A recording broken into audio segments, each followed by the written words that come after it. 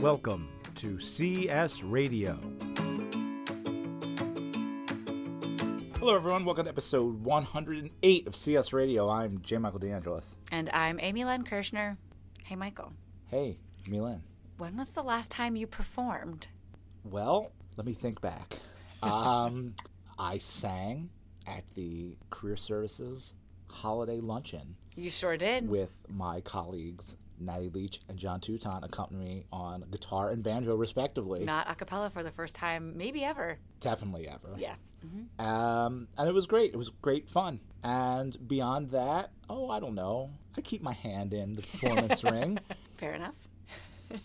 Which I think may have been why our topic today was appealing to you. You came across an article. Well, I think that in this day and age of curated content, this article arrived in my browser. Yeah, I didn't get this for one. a reason. And it was about how you can use performance skills in your everyday life, and particularly in your career.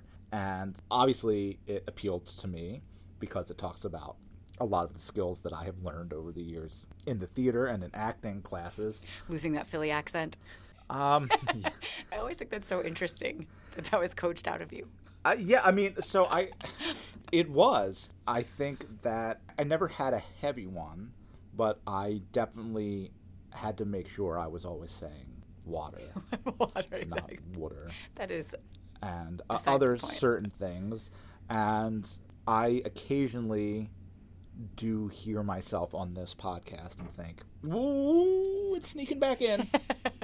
Years and years of being here will do that to you. This is conversational. I'm trying my best to be myself. So are you using an acting technique in that case?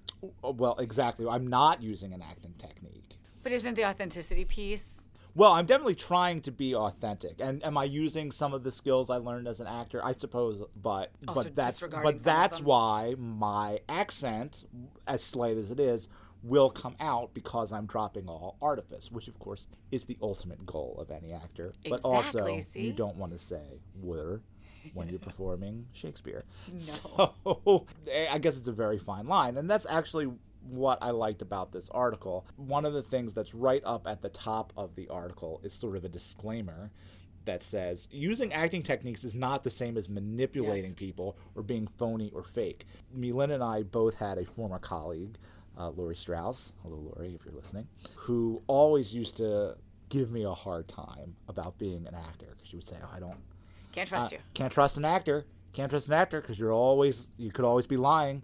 You're always performing. She's like, and I don't like you always come out after a show. I won't come see you in a show because then you're going to come out in your costume and say hello. And you're breaking I was like, but this is not middle school. That is a very funny thing about Lori Strauss. Do you know what else she really disliked? Tell me. Historic reenactors. Oh, yes. Which is the same thing. Very inauthentic. Describing experience I never had. Does not want to interact with someone who's playing a role.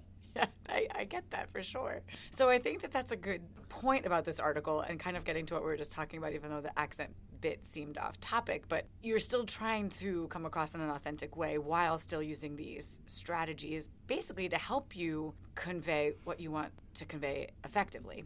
Yeah, that's right. I mean, so when we are in acting class or working on a show, you're always talking about what do I want? And what do I want from my scene partner? And what do our characters want? So what am I going to do to get what I need? And it's a really good way to think about things in life. It sounds aggressive, and often when you're first taking acting lessons or first thinking about being an actor, you can go for those sort of big things first, easily. Well, how am I going to get what I want from Lynn? I'm going to shout at her. I'm going to grab her, right? But then, unless you're angry, and in a really serious situation, that's probably not what's going to happen. So if I need Lynn to give me some money, right? I could rob her. Please don't. But there's a million different ways that I can do that. I can cajole her. I can make her feel sorry for me.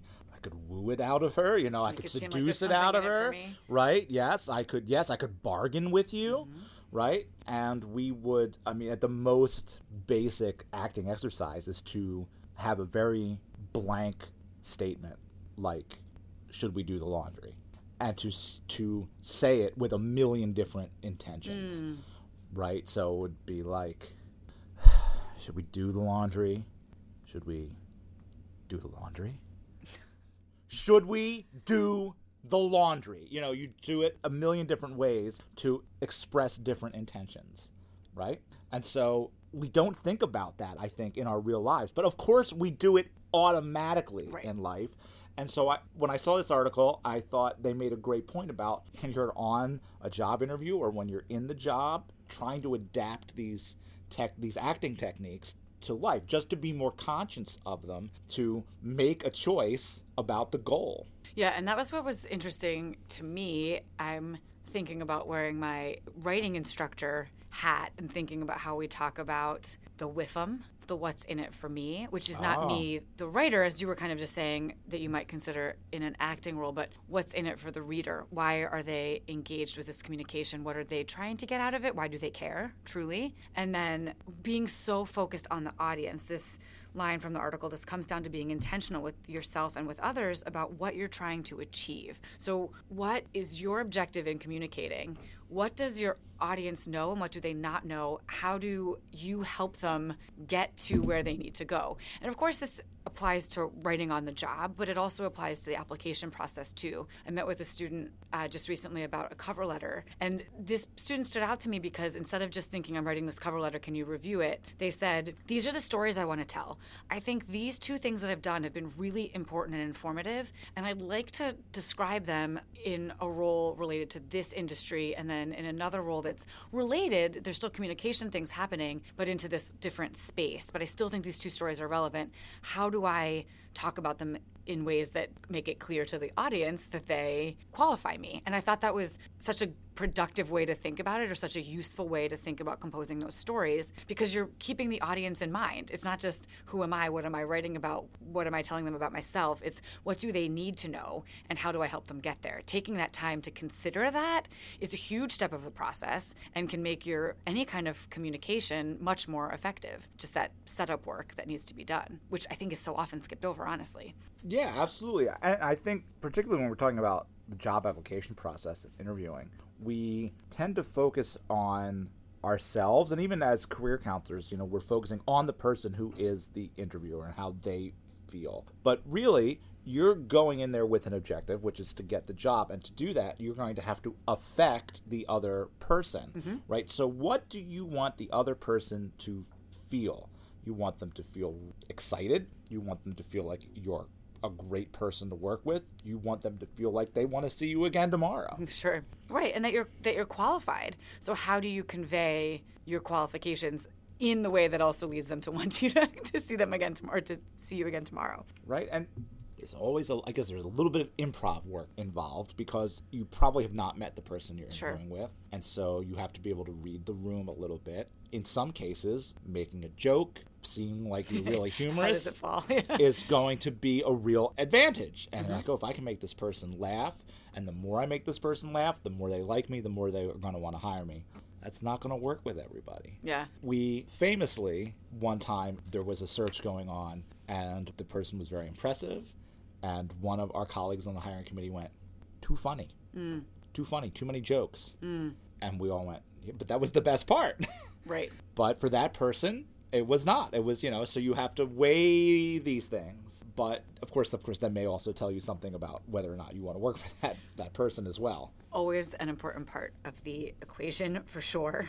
So, yeah, I thought that these first two of the three general principles were really clear and helpful. Know your big picture goal. So, really, why are we in the room? What are we thinking about? What does this other person need from me?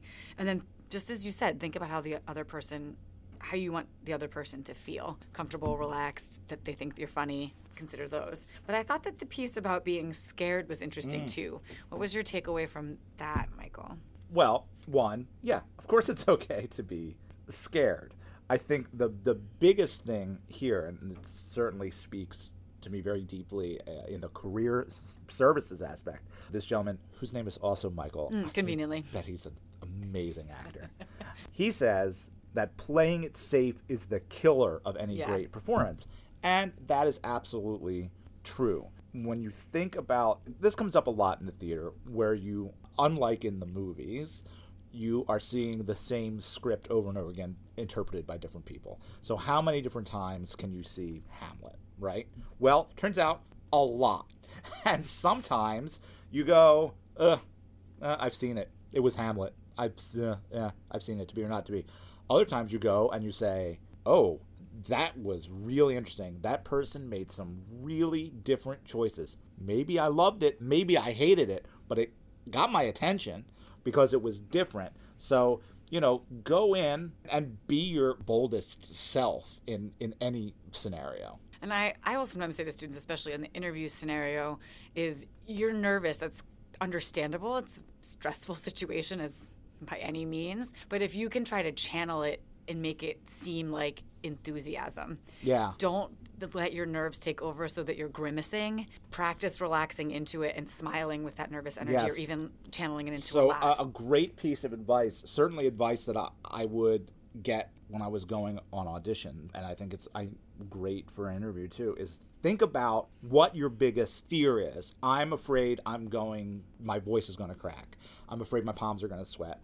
I'm afraid I'm going to snort when I laugh, So think about those things, and if you can focus on that and kind of be most aware of that, you can kind of keep your fear level down. Like, all right, I'm keeping my voice calm and steady, so then that is keeping me calm as well, because I'm no longer worried about my voice cracking, because I'm taking a deep breath before I talk. Maybe I'm worried about talking too fast. That's a fear I have, is that I start to ramble or go on too fast. Podcast listeners, tell me how I'm doing. But I think that if that's the thing you're worried about and you can concentrate on that one thing, of course, while still being engaged in the interview, right, then it makes it a manageable thing to overcome. Sure. And if that thing is a stammer or an or a like, which is often the case these days, I was a like person when I was younger too, the knowledge that you can just take a pause, or what I often say is at the beginning, the might come most naturally as you're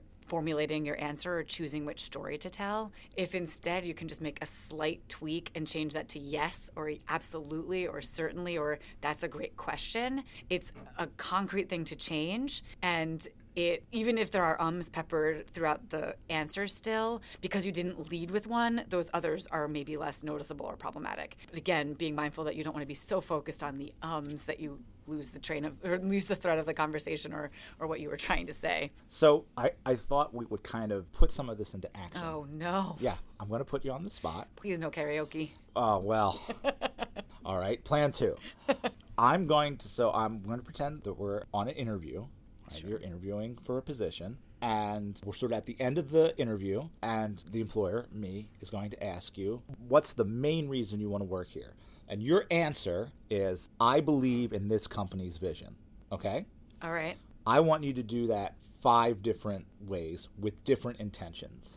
Oh, okay. My palms just got sweaty just as they were describing, which they say means that I'm alive. You're definitely alive. I'll give you the feed each time. I'm going to try and be as flat as possible. Okay. Do you want to write your line down? I sure do. I believe in this company's mission. Is that what I'm saying? I believe in this company's vision. Vision, not mission. And are my emotions like sarcasm and no, or what? I don't. But I'm asking, what should I? No, so you can do whatever you want. I want you to make 5 different choices. Oh gosh, 5? Could we make it 3? I'll meet you in the middle. 4. Right, okay. 4 different choices. All successful? Should I try to make them all successful? I just want you to have a different objective each time. Maybe the objective is to not get the job. All right. So I want 5 different objectives, and we compromised on 4, sir. Oh, sorry. 4. Ask for what you need, and then I'm going to have Karen guess what tactics you were taking for each of those objectives. Gosh. All right. All right. Let's pause. Take a deep breath. I'm available for private coaching at a reasonable hourly rate. All right, I've got my 4. Shouldn't the trained actor be at the receiving end of this? No, that's cheating. All right, fair enough. Okay. All right. Why do you want this job? I believe in this company's vision. All right, that was number 1. Karen, what do you think? No cheating. She's trying to slide her notes over to Karen. Conveniently, Karen is on my side of the recording studio. You're in the middle. She's she's on your side. I see. Oh, literally. I can easily show her my notes. I mean, engaging, perhaps? exactly. Conversational. Whether or not you saw that note, I would agree. I would say that was, it seemed like you were about to lead into something else. You believe in this company's vision, and yes, and you did. You cannot see this podcaster, but she definitely leaned into that physically. So yes, I would say you tried to engage me. I would agree with that. It's hard with such a short line, I gotta say, but I guess that's the point. That is the point. You have to imbue everything. Okay. I at least gave it in context. I could have made you said, should we do the laundry? Thank goodness it's career related. All right, here we go. Scene 2. Why do you want this job? I believe in this company's vision. Well, I don't believe that you do. Karen, what do we think? A little flippant. Yeah. Yeah. Amused. Bemused, maybe. Bemused. So was your objective not to get the job that time? Yeah. Again, I flipped the order, so we're... Okay, good. That's fine. Yeah. All right, number 3. Why do you want this job? I believe in this company's vision. A little hesitant. Yeah. Sure. Or disinterested. Yeah. Uncertain. Not truly actually believing in it. Yeah. All right. One more. We settled on 4. Why do you want this job? I believe in this company's vision.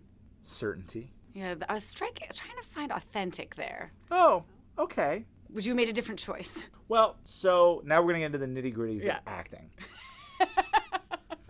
So if your goal was to be authentic. Yes. Okay. Can I do another take, maybe? Absolutely. All right. What is your objective? What do you want me to I feel? want to truly convey that I genuinely believe What in do this you company's want me vision. to feel? You want me to believe Convinced. in you? Okay, convinced. Yes. Very good. You want to convince me. Right. Great. Go for it. Oh, I see. I believe in this company's vision. I believed it. Okay. And it sounded like there would be more to that sentence. Right, of course. I believe it. I believed it. That was very good. Okay. So a tweak slightly. What was the coaching that was going to follow? So just you have to think about, Yeah. it all goes back to what do you want the person to feel, and then how are you going to achieve that, Fair enough. right? So a goal as an actor, my goal to be authentic, that's Yeah. hard to play authentic, right? Right. That's ultimately what you're going for all the time. Right. But to get me to believe you, which is an aspect of authenticity, right? Sure. You want to, your action is to convince me. be and you said that convincing. very Yeah. convincingly, Convince you. Got it. right? This is fascinating. I could do this all day. It's different I in wanted writing. to do 5. I guess in the end I got 5 out of you. Fair enough. Although the 4th one was ambiguous. But, these are things that I think that you can think about in terms of going to a job interview, talking to your boss about a project, making a pitch for a project, Asking for a raise. asking for a raise. My goal is to get a raise. I want Michael to feel like I'm worthy of, say, a very large raise. I had to stop myself. I had a Thousands very of dollars. real number in mind. Thousands. But so how will I do that? That's super helpful. Yeah. So I mean, it's probably things you're thinking about already. It's just a different way to think You're about focusing it. them, And I really. think for some people, it could be very, very helpful to literally do it as an exercise very early in my acting career, like when I was in high school. You would literally write it out. I'm going to do this, and to achieve that, I'm going to do that. With I down want to like inflection? no, okay. literally just I want Oh, I see. Gotcha. her to love me, so I will seduce her. I want her to love me, so I will bribe her. I want her to hate me, so I will insult her. All the different ways you could play a scene. Ultimately, I just want her to do the laundry. Exactly. Or but someone. maybe I don't want you to do the laundry. Right? So that's the fun of acting. I used to love doing, they called them blank exercises, because you can make a whole scene out of nonsense words. It doesn't have to be, it doesn't be anything. I want to do the laundry. Would you like a peanut butter sandwich? Whatever it is, just absolutely flat, neutral things. And Imbuing them the with- rest of the class understands something much deeper is going on. And it could be fun. It could be scary. It's great. So it's one of the reasons that theater people tend to do well in a workplace. They interview well, they get along well with others because they do think about these things. But as Lori points out, can you really trust them? Yes, Just of course kidding. you Of course can. you can. Of course you can. That was the whole preamble. The author led with that. So find a friend who's doing a show and have them do a mock interview with you. Have them say, why do you want this job? And practice it. Nothing else, you'll have a little bit of fun. Exactly. But it was just a different way of thinking about things. And I hope that's something that we do a lot here on CS Radio, and I hope that you'll join us next time.